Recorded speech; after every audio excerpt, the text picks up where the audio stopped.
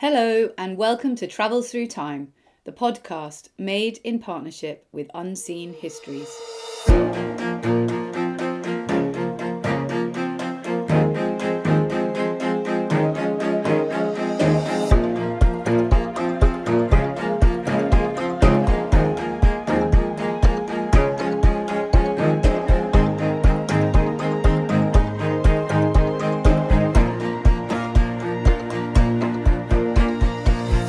Hi, it's Violet here.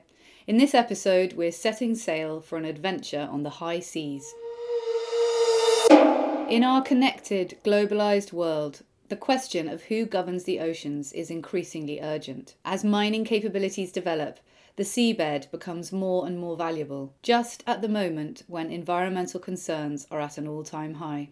Meanwhile, our reliance on the seamless flow of shipping lanes was highlighted when the Ever Given lodged itself in the Suez Canal last year, blocking the major route between the Far East and the Mediterranean and causing widespread disruption. Things have changed dramatically in recent decades. Onboard refrigeration and trawl devices have made it feasible for fishing fleets to travel thousands of miles from their home ports, spending months at sea and depleting fish stocks to the point of extinction. In parts of the world, the sea has become an arena of political tension as countries attempt to increase their maritime status, laying claim to strategic islands, extending the area of coastal sea they control, and asserting their power over important trade routes.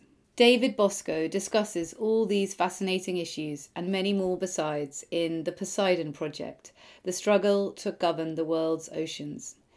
In this episode, David takes us back to 1982, a fraught year on the high seas when Britain was battling Argentina in the South Atlantic for control of the Falkland Islands. David Bosco is an associate professor of international studies at Indiana University's Hamilton Lugar School of Global and International Studies. I spoke to David the other day. Welcome to Travels Through Time, David Bosco. Thanks so much. It's great to be with you. I know that you're joining us today from Indiana.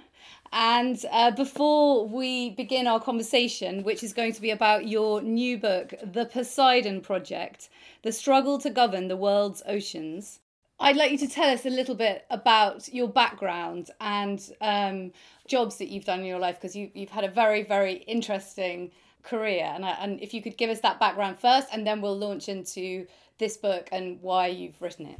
Yeah, for sure. I think I'd always known I was very interested in international relations. So that was what I studied in university. And then actually I was over in the UK for a master's degree, kind of following up on those studies. But this was during the period of the war in Bosnia. And so right after I submitted my master's thesis, I headed over to Sarajevo to work in Bosnia. The war had just ended, so this was in the months after the peace agreement, and it was focused on refugee issues and trying to get people back to their homes after the war. But it was a fascinating experience and kind of introduction to international politics and international law in some ways, because you had the war crimes investigations going on, and you had a lot of different legal processes playing out in Bosnia. So it was a very interesting couple of years. And then I came back to the US to go to law school, and ended up working at a big international law firm for a couple of years, which it was a good experience, but I knew I didn't want to do it for too long, and then I transitioned to the journalism world, to Foreign Policy magazine, where I was an editor for a number of years, and then into academia. So it's been kind of a winding path. And it must have been very interesting, as you say, you were studying and then you went to Bosnia. And how does that interplay between the theory that you're learning at university and then actually seeing on the ground how it works in practice? Yeah, that was because I'd been very focused on it and had been reading as much as I could find about it, but then to actually go into the country And I remember, driving into Bosnia for the first time and, seeing the destruction and the effects of the war was very, it obviously hits you in a very different way, seeing it and then interacting with, some of the people who had suffered its effects. And, we did some projects with people who needed to be medically evacuated out of Bosnia. And so you got a real kind of firsthand sense of what the costs of the war had been. So it was, but at the same time, you had those big political processes that, that I'd studied playing out. And so that part didn't go away, but it was just accompanied now by this kind of human dimension. Yeah, absolutely. Let's go to your book now, The Poseidon Project. It's such a fascinating and for me it's completely out of my arena of knowledge, and I found it so interesting, and I hope that we get to discuss a lot of the issues that you talk about: mining, wrecks, pirates, research, fishing. I mean, it's just so describe to us what the book is about, and also why you felt the need to write it. Yeah, and I think it kind of follows on in some ways from my earlier work. As an international lawyer interested in international cooperation and organizations, I'd done earlier books on the history of the UN Security Council and the International Criminal Court in The Hague. And so in that sense, I was interested in international governance of the oceans, and I wanted to write an accessible, interesting history of it because I think there is so much about it that's interesting. But one of my frustrations was that a lot of the literature about it gets very technical very fast, because you basically have kind of lawyers arguing about, fine points in international treaties. And I wanted to try to present an accessible history of this process of figuring out how to govern the oceans. And it was more challenging, I would say, than the other book projects because the subject is so vast. And, I'm dealing with a bunch of different international organizations and different issues, as you mentioned, seabed mining and piracy and naval competition, and trying to weave it all together was a real challenge. So I hope I've managed to do it in a way that's digestible. Yeah, and it's it's so interesting, and a lot of it. When I was reading it, I was thinking, oh my god, of course. Oh yeah, why haven't I thought about that? I mean, it is something. The oceans are something that we should all be aware of, especially with regards to the environmental angle, which of course has become increasingly important in recent years. Yes, and there's an image. I think we often kind of forget that the oceans, of course, are 70% of the Earth's surface, and there's a wonderful image taken from space where if you catch the Earth at the right angle, essentially all you see is ocean.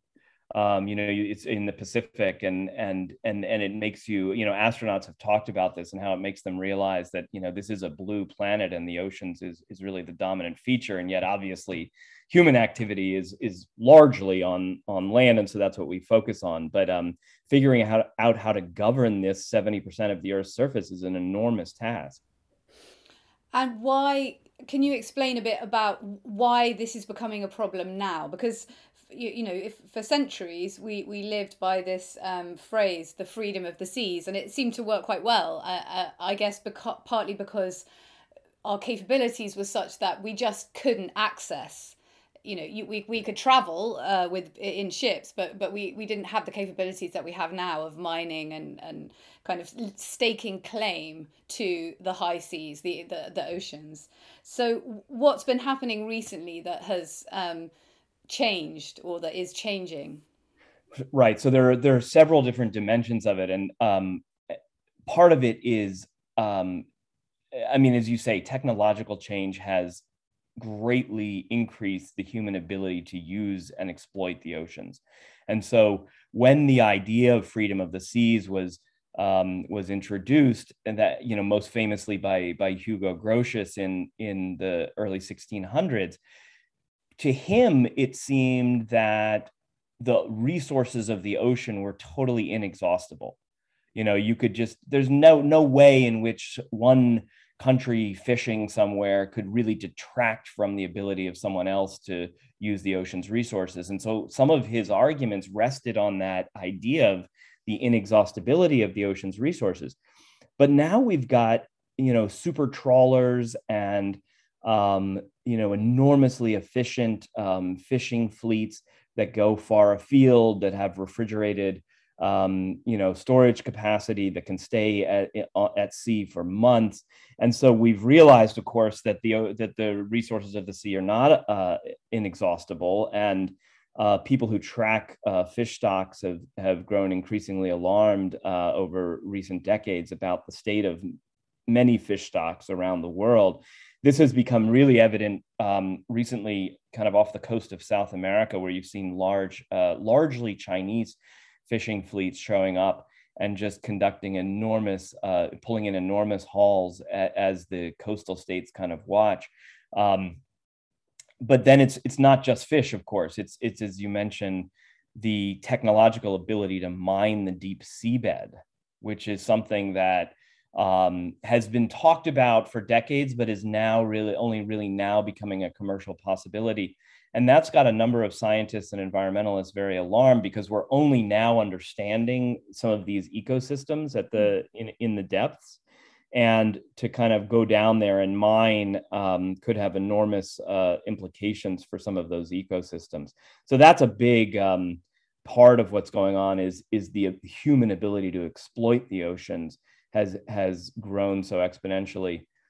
And then from a kind of national perspective, I mean, governments and sovereigns have always liked the idea of being able to control areas of the ocean, because it could be useful to them strategically, economically.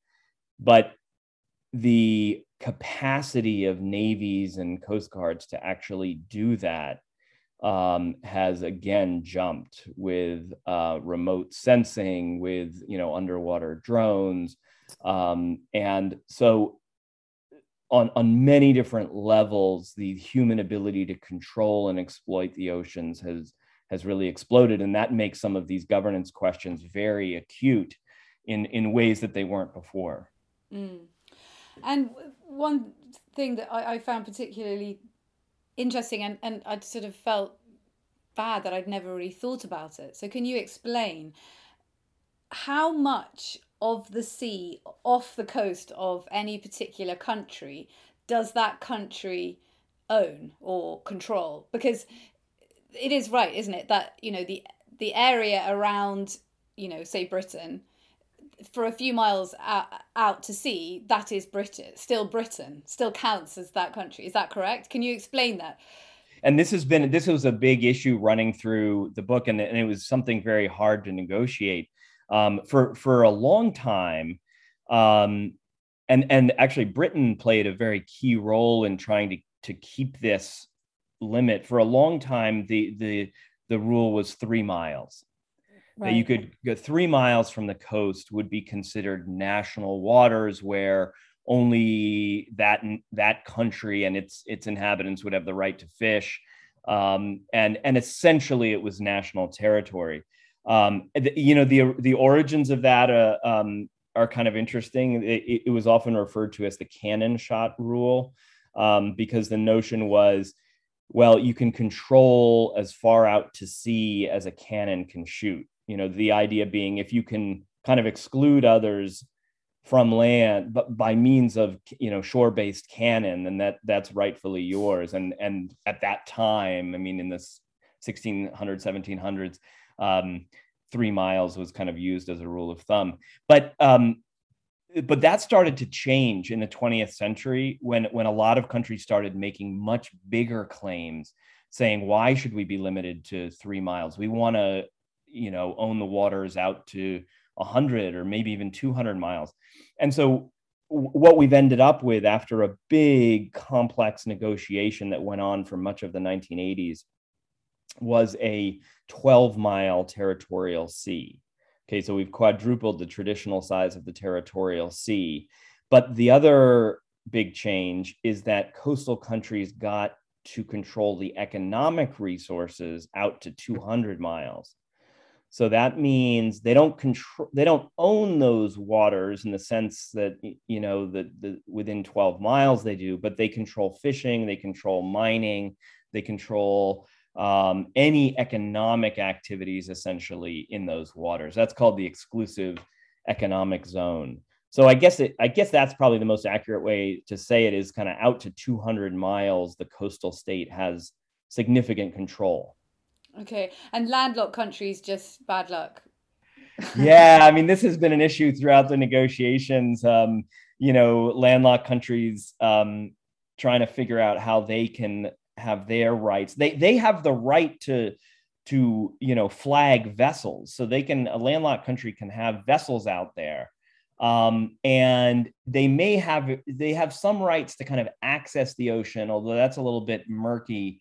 But they don't get a territorial sea, and they don't get an exclusive economic zone of their own. No. No. Um, so I think now I'm going to ask you the question that we ask all of our guests, which is, if you could go back to a year in history, David, which year would it be? Right. And the book goes back in some ways even to ancient times, but I think the year would be 1982, because, well, for a couple different reasons I can talk about, but I think that would be the year I would select, which I hope qualifies as a history still. Well, I don't know. I was thinking about it. For me, who's normally, in the ancient world, or at least the medieval world, I was thinking, is this politics or is it history? But it's within my lifetime, which is a huge thrill. I actually remember 1982 vaguely, and it's. Yeah, definitely. For my kids, it would be ancient history. But it is our most recent year on our timeline. So it's the most recent year that we've ever visited on Travels Through Time. So you've got that accolade. So can you tell us a bit about 1982 and the sort of general what was going on the seas in 1982? Set the scene for us a bit. Yeah, so 1982, we are, in political terms, we're very much in the Cold War. In fact, the Cold War has become kind of colder, and tensions between the U.S. and the Soviet Union are fairly intense, with the election of Ronald Reagan, who's been elected on a very hawkish platform toward the Soviet Union. Fears about, I remember this as a kid, fears about nuclear war, were very much kind of part of the landscape. And so it was in geopolitical terms, it was a very kind of fraught period, I would say. Judging from the photos of, family photos, it was a very fraught period in fashion terms as well. A great period in the history of music, though. There was some fantastic music around then. That helped, I think. Okay, so let's go to your first scene, which takes us right to the top of the globe, but it does involve some of these political issues. So where are we going? Right. So we're going to the very northern reaches of the Canadian Arctic. And a place called Ellesmere Island, and there's a small group of explorers kind of huddled there, and they're kind of wintering there. And this was Sir Ranulph Fiennes, who is a kind of classic British explorer type. He'd been in the British Army. I think he'd gotten himself kicked out of the Special Air Service for some kind of stunt, but had gone on to be, kind of the leader of various expeditions. And he'd had the idea of trying to, essentially within a year, reach both the South Pole and the North Pole. And so he's done the South Pole already. And the expedition has kind of moved by boat up to the Arctic.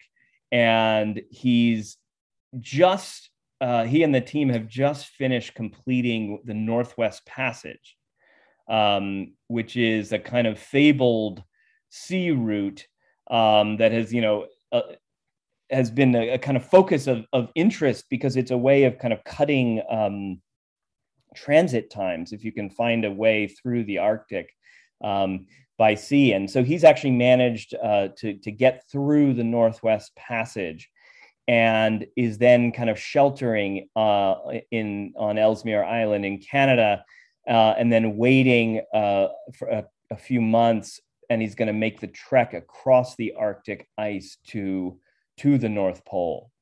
But I think it was quite important to him and his team that he make make that trip through the Northwest Passage because of all of the historical interest and all of the explorers in the past, some of whom had died attempting to complete the Northwest Passage. But he and his team were able to do it in a relatively small open boat. And was it, because on the map, and I hope that we're going to be able to put a copy of that map on our website so people can have a look at it, but there's loads of islands, aren't there, north of Canada, and the Northwest Passage, was that one particular route, or was it just if whatever route you could find through it? Yeah, that's a great point. It's through the kind of Canadian archipelago up there, and so it's a little bit misleading to say the passage, because you're quite right that there are different passages and there are different routes that you can take to kind of make it from the Pacific over to the other side, or vice versa. And he and his team had selected the kind of particular route that they thought they were able to make given the state of the ice, etc.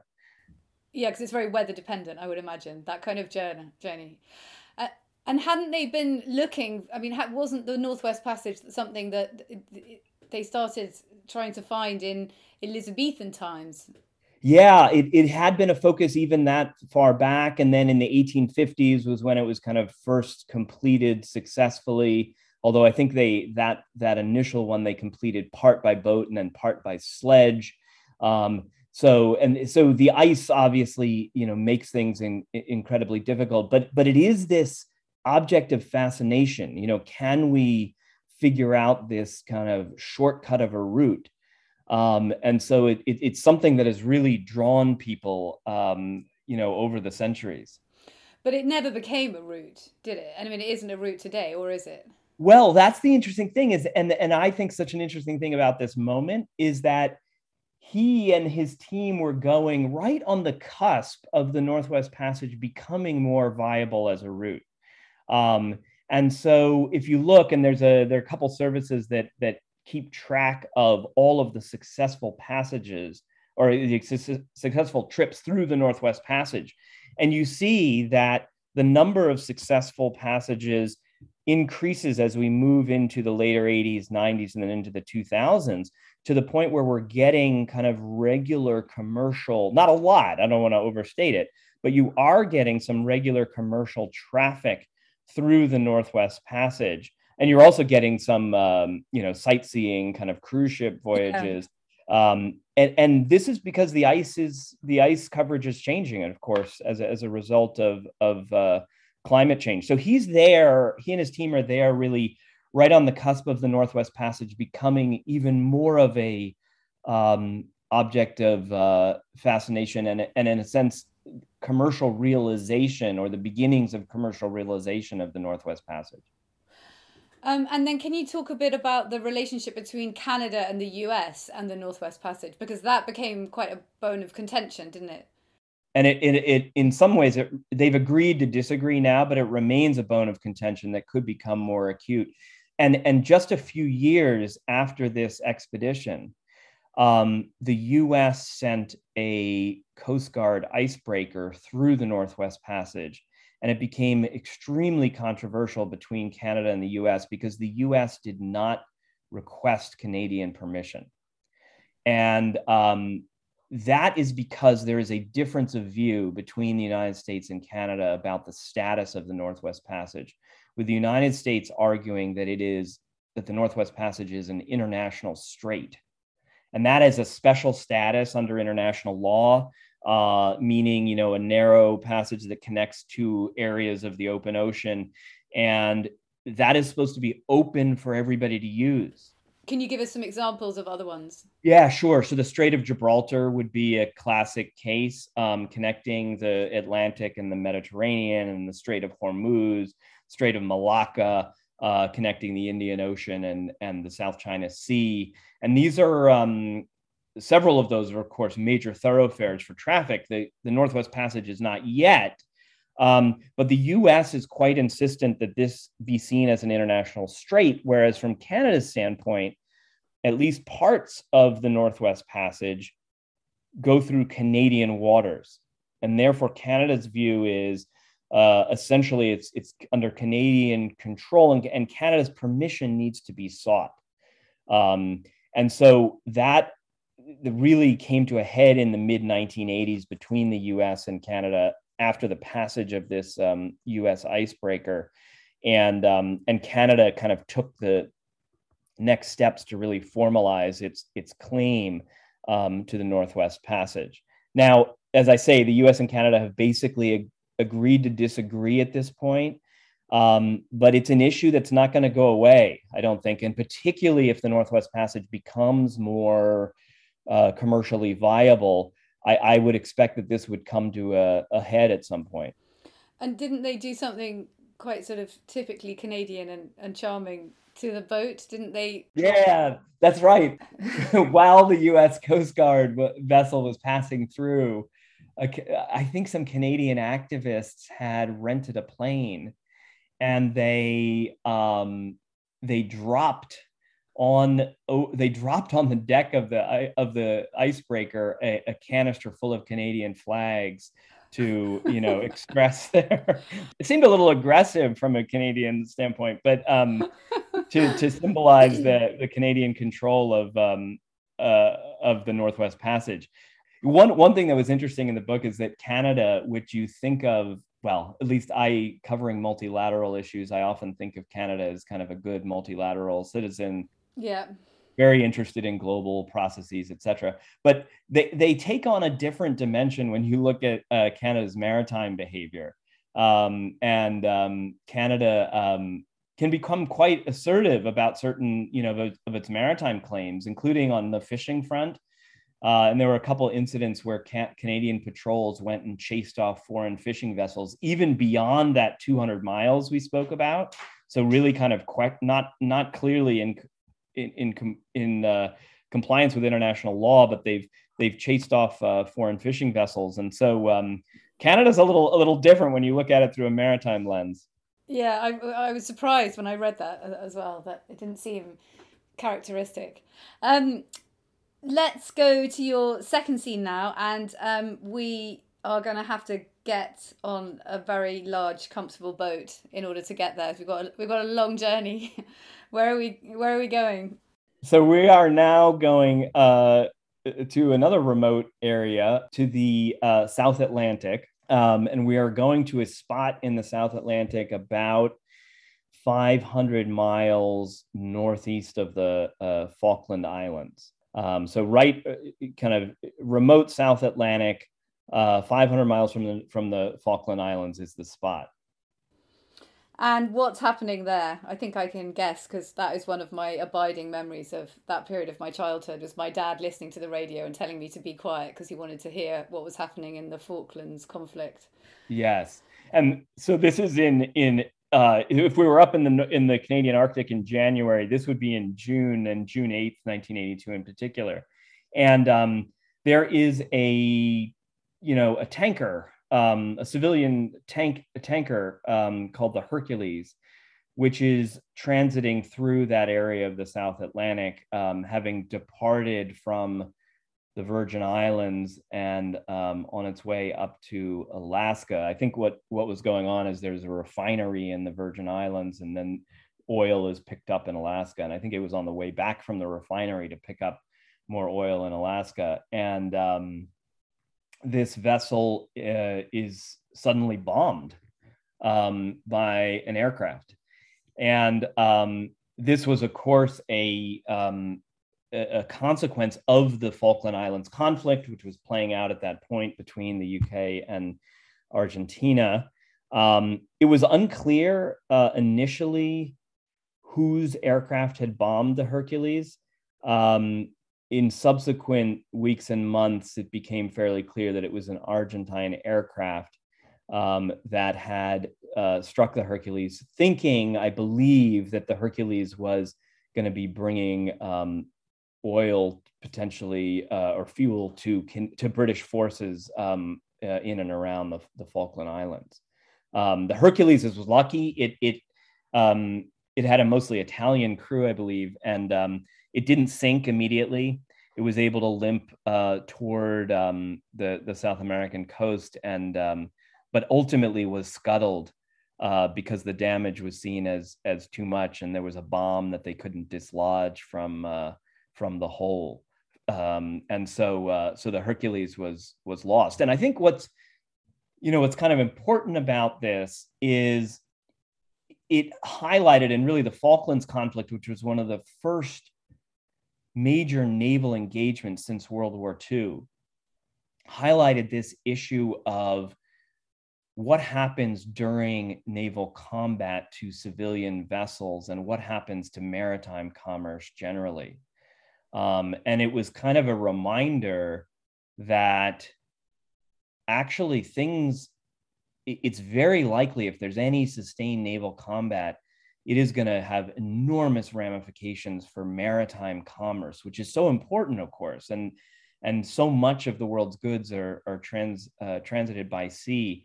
During World War I and World War II, there were massive and unprecedented restrictions on maritime commerce through a couple of different means.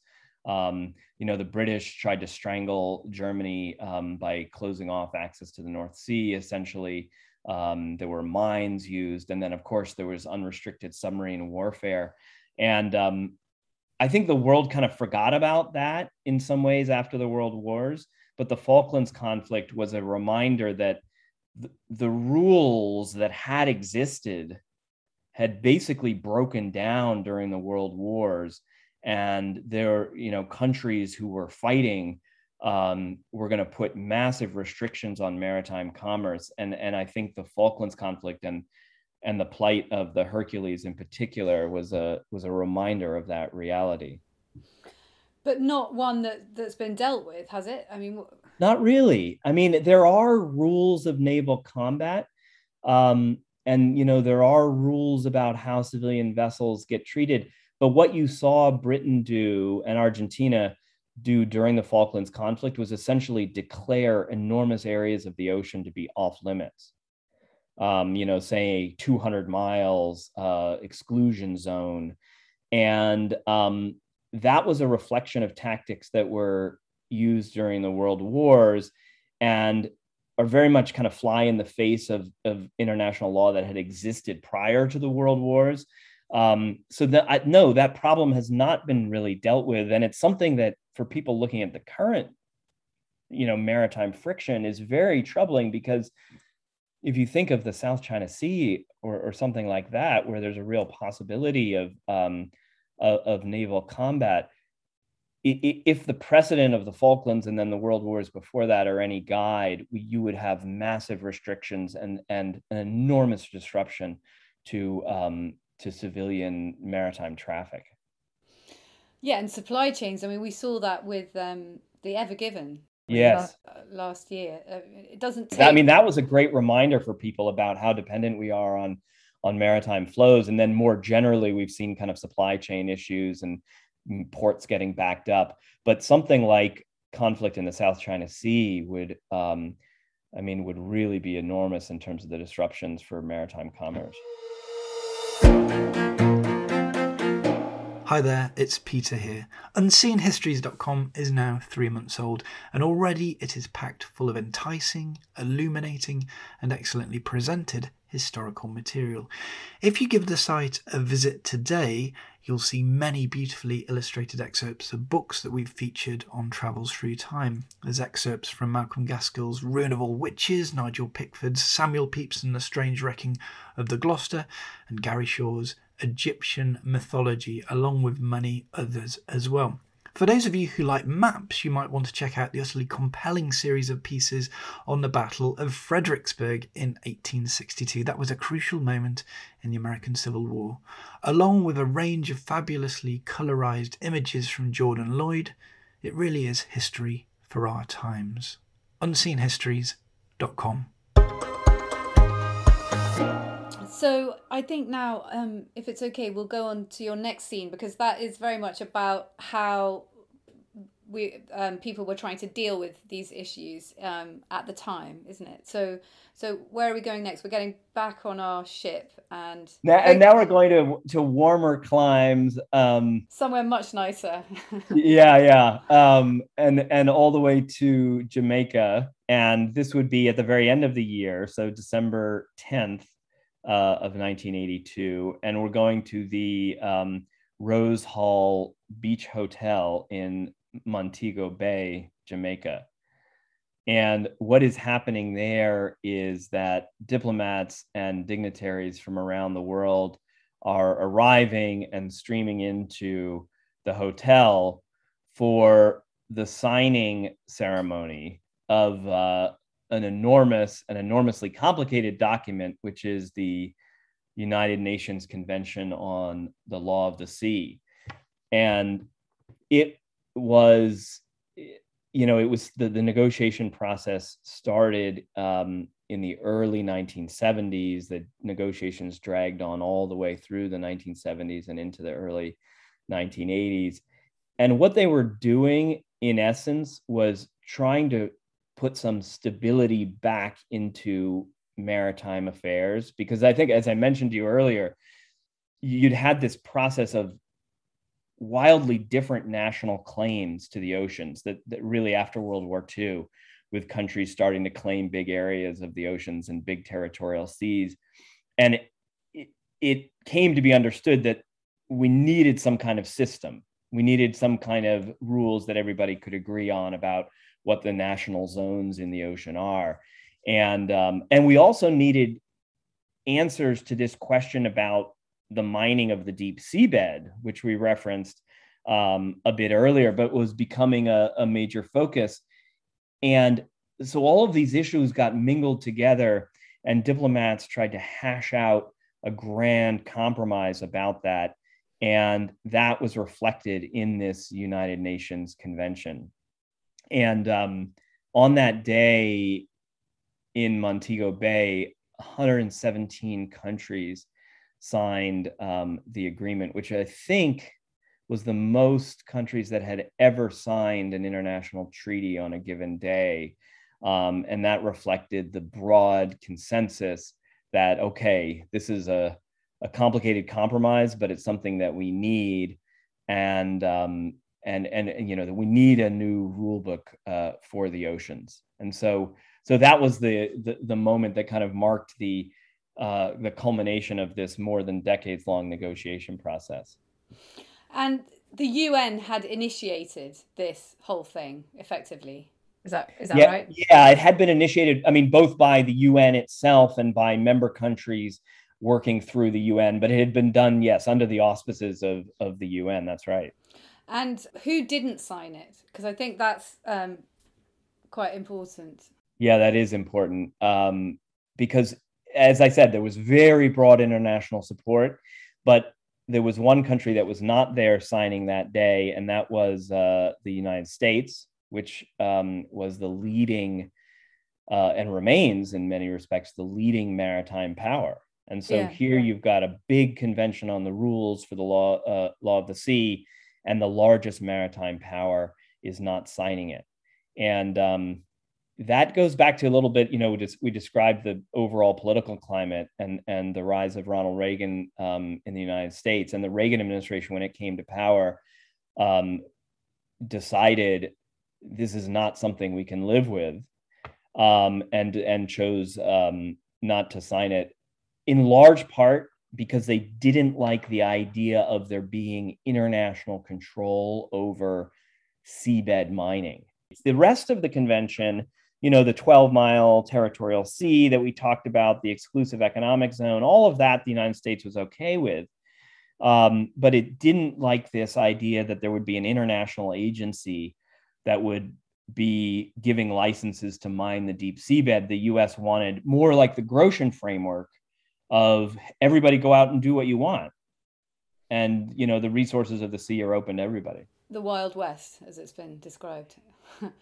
But why do you think that was? Because it doesn't seem to make much sense to think that it would be a better idea to just let everyone have a free-for-all. I mean, surely that would just result in conflict almost immediately. Well, I think from the U.S. perspective, you had several U.S. companies. There weren't many companies that really were going to be able to mine the seabed. And so, and some of the leading contenders would have been U.S. companies. And so from the U.S. standpoint, it wouldn't have been a bad world for everybody to be able to go down and mine where they could, because only a few countries would be able to do this, and they'd be able to reap the economic rewards of it. So it was greed, basically. Yeah, it was greed, but it was also a kind of the other element I would say is there was a deep reluctance in the Reagan administration and in general among conservatives in the United States to empower international bureaucracies. I think that's kind of the other element here. They didn't want to empower international bureaucracies, and they certainly didn't want international bureaucracies getting a cut of something that private companies had spent money to, invest in the technology to do. And then you've got to give some of the proceeds of that to the international community, whatever that means. That was quite offensive to both some of the private sector actors, but also more generally to U.S. conservatives. And that strain of thinking is still very much there, of course. Yeah. Well, and here, the whole idea of ceding power to an international or European organization, if we could use that word. There are kind of what I would see as more and less defensible perspectives on that. I mean, there are important questions actually about accountability of some of these international bureaucracies. And actually that's playing out right now on the seabed, because you've got this International Seabed Authority, which is putting together regulations about mining of the seabed. And interestingly, some of the voices that are most critical of the International Seabed Authority are now coming not necessarily from the political right, but from the kind of political left on environmental grounds, saying that this international bureaucracy is not responsive enough to environmental concerns. And so it's kind of an interesting evolution that's happened on that issue. Yeah. And so this International Seabed Authority, that's been set up since? Yeah, it's been set up and it exists in Jamaica in recognition of Jamaica's role as the place where the convention was signed. You have the International Seabed Authority there. It's not very well known, but it's an international agency that in a sense has control over and the right to license the use of a vast area of the deep seabed. And who's it made up of? I mean, who works there? So there's actually a British, it's headed by a British guy, Michael Lodge. And then there's a... No surprise there. Yeah. And there's a kind of multinational staff. Right. Not huge, several dozen people who work on these issues. But as seabed mining starts to become more commercially possible, there's some new attention being paid to this otherwise obscure international body and questions about whether it's really capable of doing what it's supposed to do and effectively regulating this new industry. And is it affiliated with the UN or not? Yes, it's affiliated with the UN because it was created by this UN convention. So yes. Goodness me. So it's a remarkable thing, and it's one more way in which these maritime issues are becoming more and more salient. From the kind of strategic standpoint, you've got tension in the South China Sea, tension in the Mediterranean, this question of these Arctic passages and who has the right to use them. And so there are multiple different ways. And in a sense, this big compromise that was struck and signed at Montego Bay is, I think, facing some real pressures now. And did the USA ever sign it? No, the US has not signed it. The US has, again, the US view is that most of the provisions in the UN Convention are international law, and the US says that it abides by them. And in fact, if you look at what the US says about, for example, the South China Sea, the US says we're defending these rules against China, which is trying to claim more of the ocean than they should. But the US has not signed on to it in large part because of the seabed mining issue. Right. Which has been actually a frustration for the US military. The US Navy, Coast Guard, they all want to sign on to it. But it's been impossible to get the requisite number of senators on board because you've got to get the treaty through the US Senate. Two-thirds of the US Senate you need. And would it change their powers? Is that why the Coast Guard wants them to sign it? They want it because they see from when it comes to what the US Navy does and what the US Coast Guard does out on the oceans, they see the United States as being in favor of the international rules. And therefore, they want to be fully part of this convention. It wouldn't change their powers in terms of what they can do, but they can more credibly say, hey, we're defending the international rules and China is not. Has China signed the... China actually has, but has signed and ratified, and yet many of its activities in the South China Sea are pretty much in tension with the rules. So you've got a kind of odd situation where you have the country that claims to be defending the international rules has not signed on to the convention, and one of the countries that is in many ways putting these rules under strain has joined the convention. Extraordinary. Well, just to finish off, can you talk about the Homer Simpson episode? Because I think that was a really nice, and actually that maybe encapsulates some Americans' view of the whole high seas issue. Yeah, and I was clued into this by a friend of mine, so I can't claim to have my Simpsons knowledge is not as encyclopedic as this guy's knowledge. But when he heard that I was writing about this, he said, "Oh, you got to watch this episode." And so Homer is, if I remember correctly, Homer is trying to buy alcohol on a Sunday, and his town, I guess, doesn't permit the purchase of alcohol on a Sunday. And so somehow, or somebody tells him, well, if you go out onto the open ocean, you can buy alcohol and drink on Sunday. And so he charters a boat and crosses out beyond the 12-mile mark, I guess, onto the open ocean. And there beholds this armada of vessels engaging in all sorts of crazy, wild, otherwise illegal activity. And I think it may end with them getting captured by pirates or something like that. But he says, as he crosses the line, he says, welcome to international waters, the land that law forgot. And yeah, I mean, I think that does capture something important about the public perception of the oceans as a kind of lawless space. And on a more serious note, there is lots of lawlessness on the open ocean. And there's been some really fascinating journalism recently by, there was a former New York Times correspondent, Ian Urbina, and then there have been a couple of other accounts of the lawlessness and that happens on the oceans, a lot of it in terms of human rights abuses on vessels and that kind of thing. I argue that lawlessness is not really the right way to think about the ocean and how it's governed and what's changing. But yes, there is lots of lawlessness that happens on the ocean for sure. But there's that whole issue of jurisdiction, isn't there? If a crime is committed, then which jurisdiction is it in? And what really aggravates that issue is the phenomenon of flags of convenience, which I try to talk about some in the book, which is essentially commercial vessels might be flagged by or fly the flag of a country that they have no real connection to. Lots of Panamanian and Liberian flagged vessels.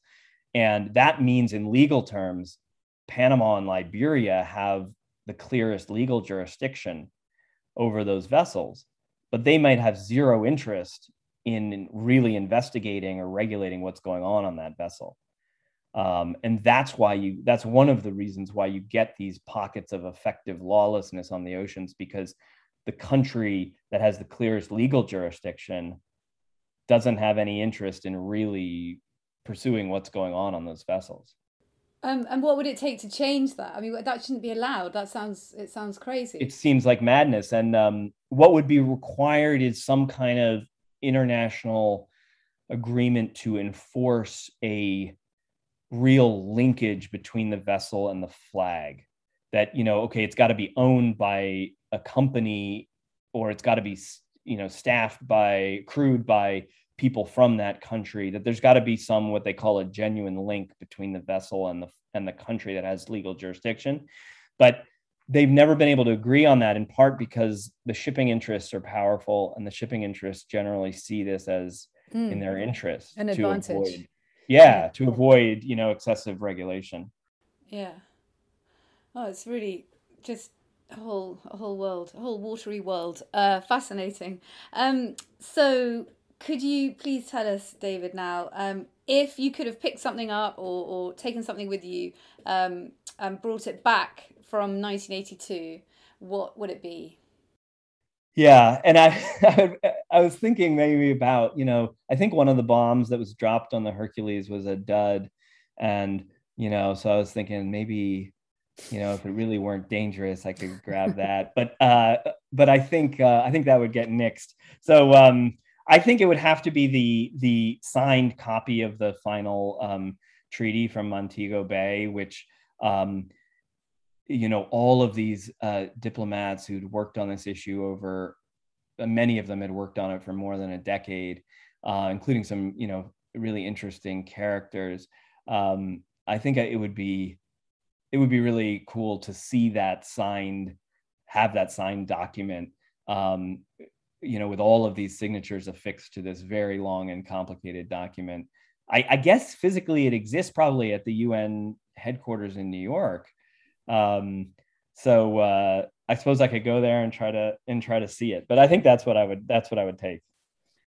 I think that's a great choice. And this has been such an unusual and interesting and surprising episode. And thank you for giving me the opportunity to read your book, which I really, really enjoyed. And I think, it's something that we should all be thinking about a lot more than we do. So thank you. No, thank you. It was really, really fun to talk with you about it. That was me, Violet Moller, speaking to David Bosco the other day about his new book, The Poseidon Project, The Struggle to Govern the World's Oceans. It's available now from all good bookshops. For images and maps illustrating our conversation today, please go to tttpodcast.com. There you can also find our whole archive of other episodes. Thanks so much for listening. Until next time, goodbye.